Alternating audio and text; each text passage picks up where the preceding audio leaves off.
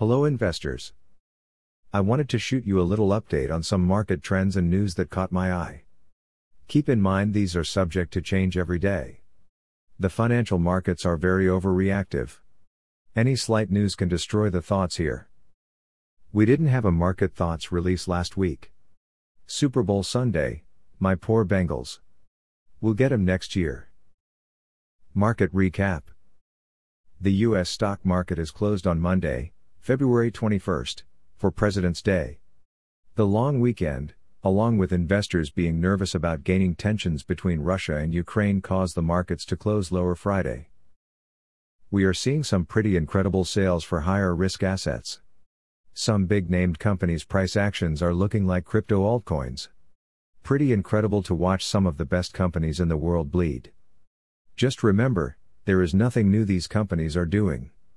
Starbucks is still serving millions of cups of coffee per day, PayPal still has the same amount of users and transactions, we could go on and on.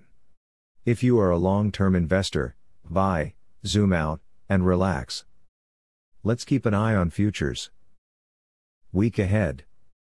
Believe it or not, there is actually other news rather than Russia, Ukraine, and America. On the U.S. economic schedule, the government is expected to release news that the economy grew 7% in the fourth quarter of 2021.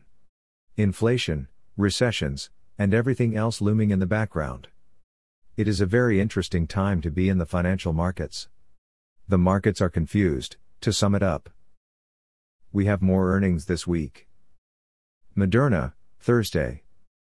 Lowe's, Wednesday. Alibaba, Thursday. eBay, Wednesday. Crypto recap. When the risky assets of the stock market are selling off, crypto has been too. Crypto is also in a confused state. Inflation is running high. Crypto is supposed to be a hedge to inflation, but it's being considered a risk asset. Crazy news in crypto this weekend, from bug bounties to OpenSea getting their smart contracts hacked. The crypto market didn't take either one of those headlines lightly. We are back under 40K for Bitcoin. OpenSea sent out a series of tweets on Saturday night stating their system might have been a victim of a phishing attack. Users were claiming that their NFTs had been stolen. I still am watching the bottom oscillator on the weekly time frame. It has been a great indicator of market cycles. The indicator is known as the TTM squeeze. Enjoy Monday off, unless you're a crypto trader. Have a good week and let's make some money. You are receiving this letter because you signed up or purchased a course through me. Feel free to unsubscribe if you do not find this valuable. Nothing in this email is intended to be financial advice. Always do your own research.